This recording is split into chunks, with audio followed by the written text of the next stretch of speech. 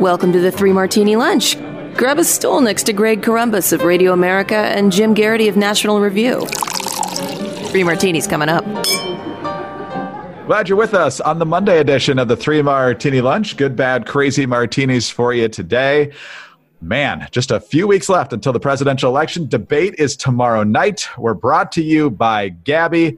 Right now, by taking just a couple of minutes, you can find out how much you can save on your car and homeowner's insurance. Gabby.com/martini. More on them in a little bit. Jim, this is going to be a very symmetrical Three Martini Lunch today. We're going to begin with the Supreme Court nomination. We're going to end with the Supreme Court nomination with a little tax talk put in between, just so folks know where we're going here. But let's start with the unadulterated good martini. We knew it was coming. We kind of knew this was coming from the moment we knew there was a Supreme Court vacancy following the death of Justice Ginsburg. But Saturday, it became official. President Trump on the South Lawn in the Rose Garden nominating federal appeals court judge Amy Coney Barrett for the U.S. Supreme Court. Amy Coney Barrett will decide cases based on the text of the Constitution as written. As Amy has said, being a judge takes courage. You are not there to decide cases as you may prefer. You are there to do your duty and to follow the law wherever it may take you. That is exactly what Judge Barrett will do on the U.S. Supreme Court. This is a pick that has conservatives pretty much everywhere really excited. You see folks on Twitter and elsewhere who are conservatives who want nothing to do with Trump. They love this pick. The conservatives who love Trump love this pick. I don't know anybody on the right who doesn't like it. And as we'll talk about a little bit later, the people that don't like it really don't have a good reason. So great pick on this particular nomination. Yeah, and I think one of the aspects of this particular nomination of Amy Coney Barrett is that because she was kind of one of the finalists for the last time when Trump selected Brett Kavanaugh, there was almost like a dress rehearsal for the fights that we're going to have over the next couple of weeks over this confirmation battle. Also, you saw a little bit of this in her confirmation to the circuit court, Dianne Feinstein infamously saying, "The dogma lives loudly within you." It's almost like people have already rehearsed their parts. They know their lines. Everybody's kind of ready to go on with the show. And I'll talk a little bit more about the confirmation battle in our crazy martini. But, everything you'd want to see in a judge and a potential nominee. I'm hearing people scoffing that she doesn't have enough experience. She's got the same amount of experience as Kagan had. I think the announcement was just pitch perfect. The poise was terrific. We've already seen some people pointing out, oh my goodness, she's got 7 children and some of them are adopted from Africa. Clearly something sinister is going on there. I think it was this is Trump at his best. I thought her remarks were appropriate. I thought the tribute to Ruth Bader Ginsburg was the right note to begin with. You mentioned Scalia and being her mentor. I even thought the line, "I'm used to being part of a group of 9 in my thinking of my family." It just was everything. This could not have gone any better for the administration or for Trump. In all likelihood, this is going to, I don't know if I want to say sail through. There's always a possibility of some new revelation or something, but I think there's so far nothing for any Republican senator to say no, and probably it's going to make life tough for Democratic senators who are going to have to go back and say, well, I just don't agree with her philosophy. The other name we'd seen mentioned for this was Barbara Lagoa. Barbara Lagoa would have been a fine selection as well, but I just think there were so many people who were kind of leaning forward in their chair and getting ready to run to the ramparts to defend Amy Coney Barrett, that if Trump had selected Lagoa, you might have seen a little bit of disappointment. I don't think there'd be significant political fallout from this, but I just feel like there are a whole bunch of people, particularly a group of, both conservative legal minds and other groups, folks who have seen Barrett as one of theirs in terms of both legal philosophy and in terms of her open faith and family and all the other stuff. They see her as one of theirs. And when she gets attacked, they feel attacked. So in some ways, I think this is kind of the fight that a lot of folks wanted to see almost last time. The Kavanaugh nomination took things in a very different direction. And I think, if you want to see a conservative or originalist or strict constructionist majority on the Supreme Court, this is exactly what you want to see. You said it exactly right on a number of fronts. First of all, it's the type of judge, both in terms of judicial philosophy and temperament, that we want to see. She mentioned that it's what the law says, not your own personal opinion. And folks are going to say from the left, of course, well, that's not true. They're just as ideological. And in some cases, I guess that could be right. But the Constitution is an inherently conservative document. It wants limited government. And so it generally tries to strangle government expansion. And the left doesn't like that. The right generally does. And so if that's ideology, then you can blame the founders, I guess. But Jim, we'll have plenty more to say on that, but in the third martini, but a very good choice. Everybody's ready to go, like you said, from the appellate court fight to the possibility of her being chosen in 2018. And I think just about everybody was getting all their stuff ready over the past week in anticipation of this. So that should expedite everybody's preparation, and we'll see what kind of circus the Democrats bring to the Senate Judiciary Committee, but we can talk about that in the crazy martini. But first, speaking of limited government means lower taxes, and spending less money, whether it's the government or yourself, is always a good thing. And that's where Gabby can be a very good thing. Because when you've had the same car insurance or homeowner's insurance for years, you get trapped into paying your premiums and not really thinking about it. You set the policy in place, you figure you got a good deal then. What's really changed? Well, things could have changed, particularly if you've actually had to act on that insurance. If you've had weather damage to your property, or you've had an accident with your car, that stuff can change, and you might get a really much better rate with someone else, given the fact that things have changed over time. So it can be really easy to overpay and not even realize it. Stop overpaying for car and homeowners insurance and see about getting a lower rate for the exact same coverage you already have, thanks to Gabby. Gabby takes the pain out of shopping for insurance by giving you an apples-to-apples comparison of your current coverage with 40 of the top insurance providers. We're talking about companies like Progressive and Nationwide and Travelers. You just link your current insurance, and in just minutes, you'll be able to see quotes for the exact same coverage you already have. Just link your current insurance account, and in just minutes, you'll be able to see quotes for the exact same coverage that you currently have. Gabby customers save $825 per year on average. And if they can't find you savings, they'll let you know so you can relax knowing you have the best rate that's out there. And they will never sell your information, so no more annoying spam or robocalls. And so often you hear some outfit say, hey, check it out, compare the rates. It's easy. And then it becomes a real mess, a real headache. You're there forever and you feel like you're giving away all your private information and you don't even know if you're going to use these people. Well, it's not like that with Gabby, because first of all, they protect your information. So the personal information that you do enter, it's not going anywhere else, like Jim just said. And secondly, it really is that easy. It only takes a couple of minutes. You plug in information you already know and you link to your current policy. And then Gabby does all the work for you. Within a couple of minutes, you know whether it's time to make a change with your insurance carrier or not. So remember, it's totally free to check your rate. There's no obligation to do anything once you've seen the comparisons. Just take a few minutes right now and stop overpaying on your car and home insurance. Go to Gabby.com/martini. That's Gabby.com/martini. Gabby, GABI.com/martini. All right, Jim. More Supreme Court analysis in just a little bit. Let's talk about taxes. And I think everybody knows where we're going with this. President Trump's taxes, the focus of a major New York Times piece over the weekend. I guess it ran in today's paper, but it certainly got publicized on social media and elsewhere yesterday. And the conclusions are that he didn't pay federal taxes 10 out of the past 15 years, largely because of massive losses. A couple other times he only paid $750. In addition to the massive losses, there was some creative accounting, so he could deduct things and not have to pay taxes as much as he might have otherwise needed to.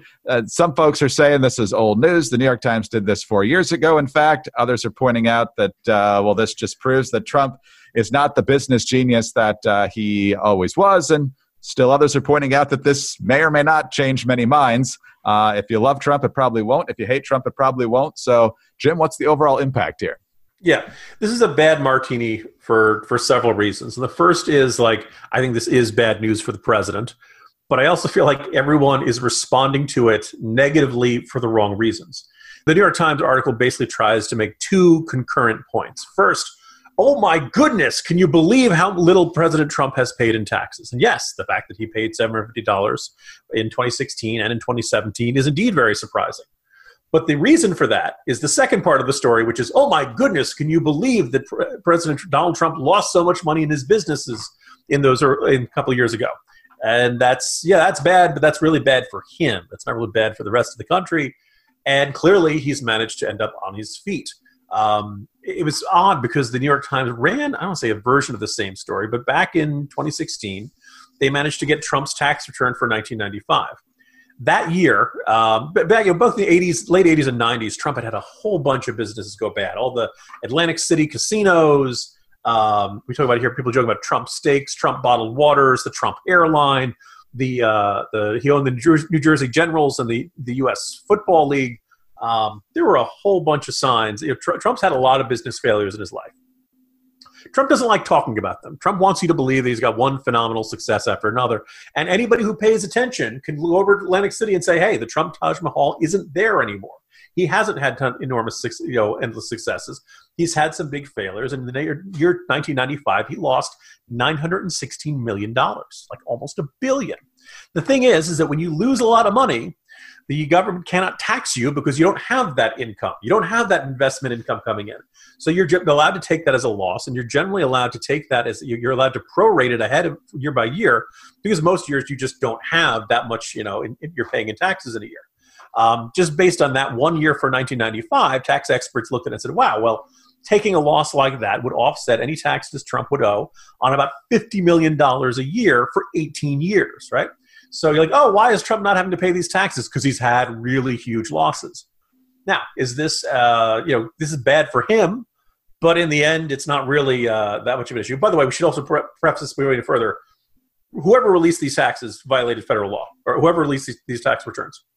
These are, yes, it's traditional for the president to release them, but the president himself chooses to release them. Presidential candidates choose to release them. Nobody at the IRS or at some prosecutor's office or any other place is allowed to release your tax returns without permission. And whoever did this violated U.S. law. It is can be penalized up to 5 years in prison. It doesn't matter how much you hate Donald Trump. It is not okay to do this. It is not okay to abuse your authority because you've decided you really want to get somebody. If they can do this to Donald Trump, they can do this to anybody. Now, here's the thing, where I think a really fair criticism to be made is that on the campaign trail back in 2015, Donald Trump quite a few times was telling people hedge fund managers were getting away with something, that this was something fundamentally unfair. Quote, the hedge fund guys didn't build this country. These are guys that shift paper around and they get lucky. They're energetic, they're very smart, but a lot of them, they're paper pushers. They make a fortune. They pay no tax. It's ridiculous, okay? Then later on he says, the hedge fund guys won't like me as much as they like me now. I know them all, but they'll pay more. I know people that are making a tremendous amount of money and paying virtually no tax, and I think it's unfair. By the way, the tax reform of 2017 did not end the separate treatment of hedge funds as treating that as their investment income instead of as payment income or salaried income. Look, Trump really, had no problem beating the populist drum on rich people who are following the letter of the law but not paying much taxes on their massive amounts of income. Well, goose meet gander. Here we are again. It's very, very similar situations. And the argument that people who are bashing Trump over this story need to point out, one, as far as we can tell, everything he did there is legal. A little bit of stuff about he paid Ivanka Trump's company as a consulting fee. That does smell a little bit like an effort to work around the gift tax. But that's still not, you figure the IRS would have either audited it, would have, brought up charges if they found any discernible slam dunk cases of fraud. The hypocrisy angle strikes me as much fairer and much more valid based upon what Donald Trump was saying about hedge funds back then. Hedge fund managers were applying the exact same philosophy and approach that Donald Trump's accountants and Donald Trump's lawyers were applying to his taxes back then. But as for that, everything else in this report is that the president, used every legal loophole that he could to minimize his tax debt. And oh, by the way, the reason he was able to do that is because he had massive, massive business losses. And this might hurt the president's ego a little bit, but this is not illegal. This is not so. And the other significant point is they said they found no connections to Russia. Will this show up in Joe Biden attack ads? Sure. They're going to say, can you believe Donald Trump only paid $750, and isn't this terrible? Didn't you pay more? Yeah, it's going to do that, and it's probably going to hurt. If there are people, blue collar workers, in those upper Midwestern states like Michigan and Wisconsin and Pennsylvania, if they're wavering, maybe this could end up influencing them. But I have a suspicion, Greg, that everybody's already made up their minds about what they think about Donald Trump. I also say, and this is the thing you and I talked about in the 2017 tax legislation, it was supposed to, in addition to be cutting tax rates, to be about tax simplification. That didn't really happen, and it needs to, because if you are really upset about how people, especially when they have losses, but even sometimes when they don't have losses, you see major corporations not necessarily having to pay a lot, and you say, oh, look at all these loopholes. Okay, we'll deal with the loopholes. Make it so they're... By the way, Greg, if the law says you can do this, it's not really a loophole. That's right. Right? I mean, here's the thing. If someone has $10 million at the start of the year and they make a whole bunch of terrible investments, and at the end of the year they have $5 million, what income came in that should be taxed? There's none, because it all went away because they lost. That's right. That is what is at stake here. And I think there's some people who just kind of believe that, well, if you're rich, you should pay a lot of taxes every single year, regardless of whether you made any money that year. That's not the way the tax system works. And if Joe Biden wants to say, we're going to tax you based on your net worth, regardless of whether you had any income that year, he's welcome to do that. Remember, he's also insisting he's never going to raise taxes on anybody making more than $400,000 a year. Uh-huh. Yeah. We've heard that one before from Democratic presidential candidates. And Jim, we lost again, by the way. Joe Biden called a lid before we recorded. Hi, I'm Sarah Carter, host of the Sarah Carter podcast. Everywhere you look these days, we're seeing an aggressive effort to destroy what made America great, tearing down our history, attacking our freedoms, and canceling any person who dares to cross the progressive speech police. We cannot stand by and let this happen. It's time for the silent majority to become the unsilent majority. Join me on the Sarah Carter podcast. Subscribe at Apple, Spotify, or wherever you get your podcasts. All right, let's move on to our Crazy Martini now. And as we foreshadowed, it's about the left's reaction to the nomination of Amy Coney Barrett to the U.S. Supreme Court. We talked last week about the handmade stories from Reuters and others, which didn't even get the right group affiliated with Amy Coney Barrett and her husband. And even before she was officially announced on Saturday, Jim, the ugly and stupid knives were out from the left. Vanessa Gregoriadis, which I am sad to say I'm pretty sure is Greek. She writes for the New York Times Magazine, and others had this little delightful screed on Twitter. I guess one of the things I don't understand about Amy Coney Barrett is how a potential Supreme Court justice can also be a loving present mom to 7 kids. Is this like the Kardashians stuffing nannies in the closet and pretending they've drawn their own baths for their kids? And if there aren't enough hours in the day for her to work and mother those kids when she portrays herself as a home-centered Catholic who puts family over career, isn't she telling a lie? And then, if that wasn't crazy enough, she says she's scared of Amy Coney Barrett's eyes. So that, oh no, it gets uglier than that. You mentioned in passing that she has 2 adopted children, 1 boy and 1 girl out of the 7 kids, adopted from Haiti. And because they're Haitians, you might guess that they're black. And so that's a problem for some people. You had one person out there saying they really want to know what adoption agency they use because they really want to dig into this. And then you have this guy who's considered one of the leading leftist figures on race and critical race theory and everything. His name's Ibram Kendi. He says some white colonizers adopted black children. They civilized these savage children in the superior ways of white people, while using them as props in their lifelong pictures of denial, while cutting the biological parents of these children out of the picture of humanity. So if you adopt children of a different race, that apparently is additional evidence or that you're racist, or at least it's evidence according to him that you're not racist. So anyway, what seems to be the case now, Jim, is that voices on the left like Pelosi and Biden and Schumer have decided that because there's a Supreme Court case in November about the Affordable Care Act, that Amy Coney Barrett is definitely going to be a vote to scrap the entire thing, and therefore any senator who votes to confirm her is voting to take away coverage for pre-existing conditions. So healthcare is going to be the big argument here, it looks like. Yeah, which, I suppose if you're the Democrats, that's probably the much better angle than she's adopted children from Africa. Isn't that suspicious? Or, she's going to bring about The Handmaid's Tale or any of these other criticisms. But let me. I tried to walk through this in the jolt. Look, right now there are 53 Republican votes in the Senate. Susan Collins has said she does not support considering a nominee before the election, and that she, from this has kind of indicated she will vote no, although it's certainly not a guarantee, but she seems to think, any consideration before the election is a bad idea. Alaska Senator Lisa Murkowski said, I do not support this process moving forward. Now, having said that, this process is moving forward with or without me, and basically said she, left the door open that it's conceivable she could vote for the nominee. Well, let's assume Murkowski votes no. That gives you 51 votes.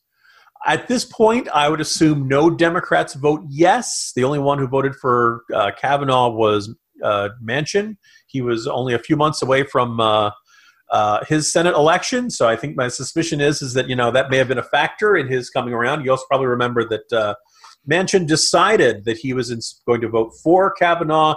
Was it 30 seconds after Susan Collins stopped speaking? It was, clearly that profile and courage. As soon as he wasn't needed, he was proud to be that 51st vote there.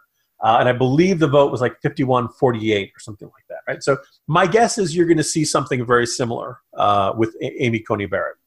I suppose a Mitt Romney type could come out and say, I oppose this nomination, but I wouldn't count on it. Lamar, there are other Republicans who will not vote with their party every now and then. But not only do they do they see the stakes, I just don't think they're going to find any of the Democratic arguments. Look out, she wants to impose theocracy, all that persuasive. And so you'd find yourself with this. So if you're a Democrat, you really don't, barring some revelation, right? Until you find something about Amy Coney Barrett that is so shocking that even the Cory Gardners of the world will say, I can't vote for this person. You're probably going to lose this vote. So here's the question. Is it more important to you to make a kind of the Pickett's charge up against this nomination when there's no way you're getting to fit? Because remember, even if it's a 50-50 tie, Mike Pence comes in and breaks the tie. So really, if you're a Democrat and you want to block this nomination, you need 51 no votes. And you start at 47. You might get Collins, you might get Murkowski. That gets you to 49. And then it's really tough. Then you got to, it's just not easy to find those other remaining votes. So here's the question.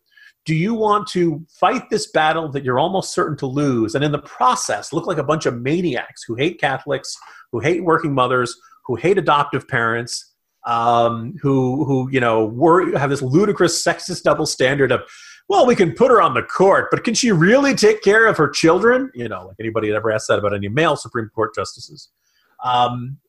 Basically, the Democrats there's this, you just see the bear trap. It's right there, and the bait is right there. And the question is, are the Democrats going to take the bait? And so far, it looks like they are. And what Trump and Republicans desperately want between now and November is some other "the dogma lives loudly within you" type moment. They want the Democrats to look like a bunch of maniacs who hate religious people.